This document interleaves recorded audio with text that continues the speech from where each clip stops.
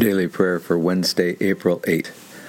As we get ready to begin, make yourself comfortable wherever you're sitting or lying down, and for a few opening moments, simply notice the weight of your body pressing down those points of contact with the chair or the bed or the floor, and the overall feel of the weight of the body as we open with the Sarum prayer. God be in my head and in my understanding. God be in my eyes and in my looking. God be in my mouth and in my speaking. God be in my heart and in my thinking. God be at my end and at my departing. For our breath meditation, if you haven't already, you can gently close your eyes and take in and release 3 nice deep breaths. Then shift your focus to the normal breathing in and out. And as you notice that your mind has wandered, gently return your focus to the breath. For the next minute, go ahead.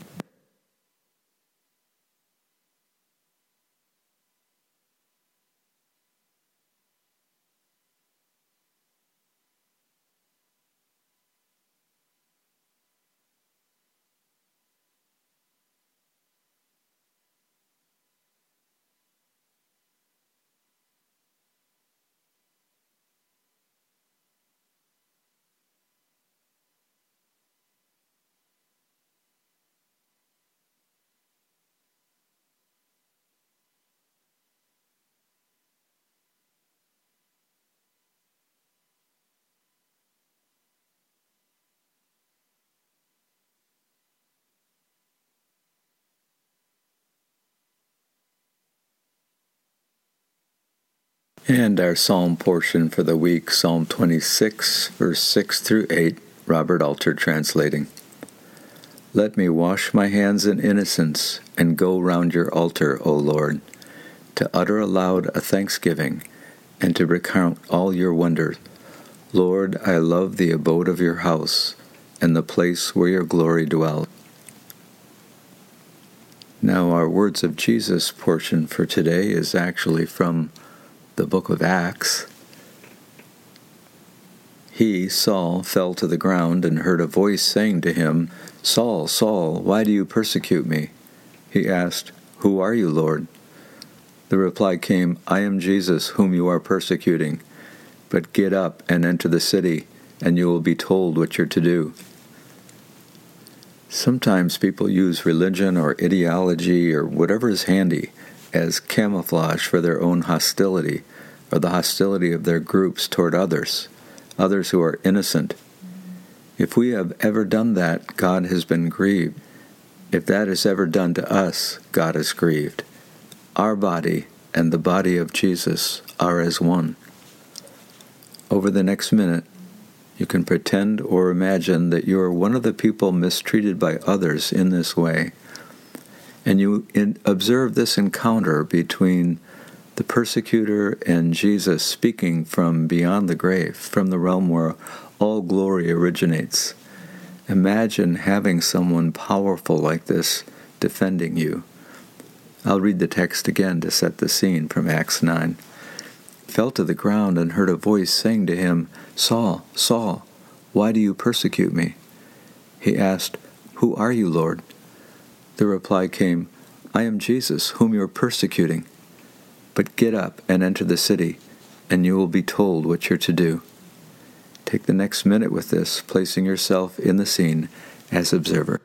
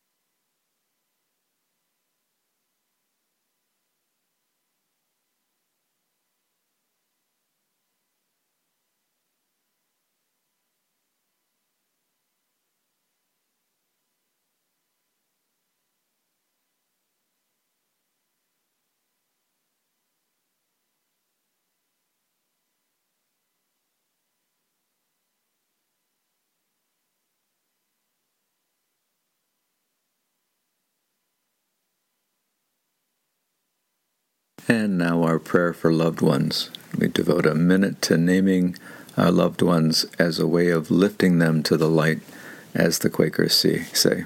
Go ahead.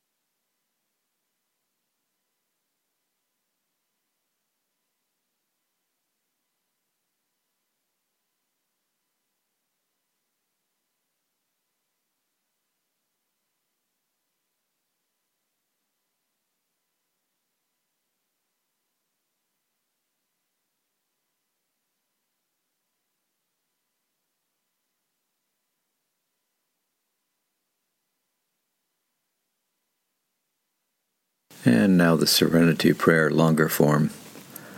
God, grant me the serenity to accept the things I cannot change, courage to change the things I can, and wisdom to know the difference. Living one day at a time, enjoying one moment at a time, accepting hardship as a pathway to peace, taking, as Jesus did, this sinful world as it is, not as I would have it, trusting that you will make all things right if I surrender to your will, so that I may be reasonably happy in this life and supremely happy with you forever in the next. Amen.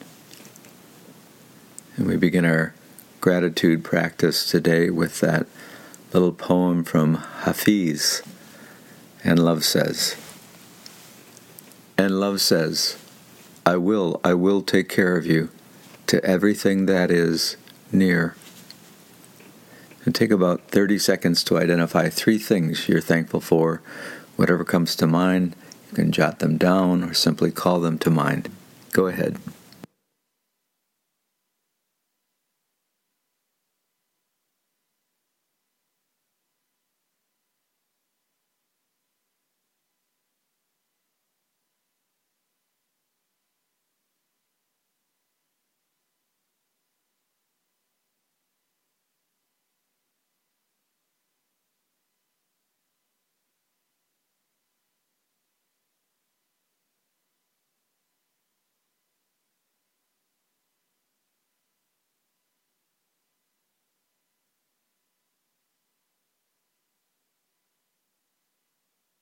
And now the Sarum prayer tied to the breath.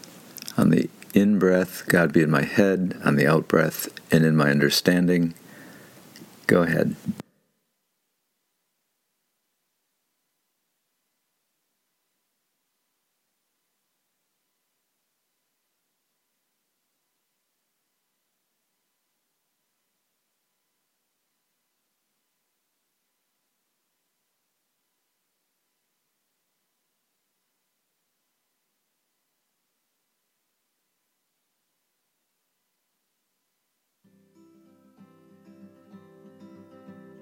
Now our benediction.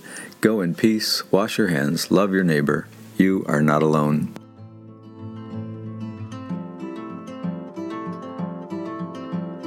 You heard the cry of our hearts, and you came down freely. You gave us your love,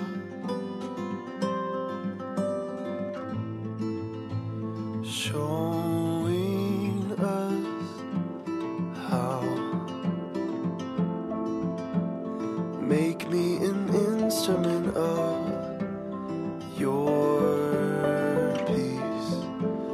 Where there is hatred, let me sow love. Where there is darkness, let me shine light. And may your love cause us to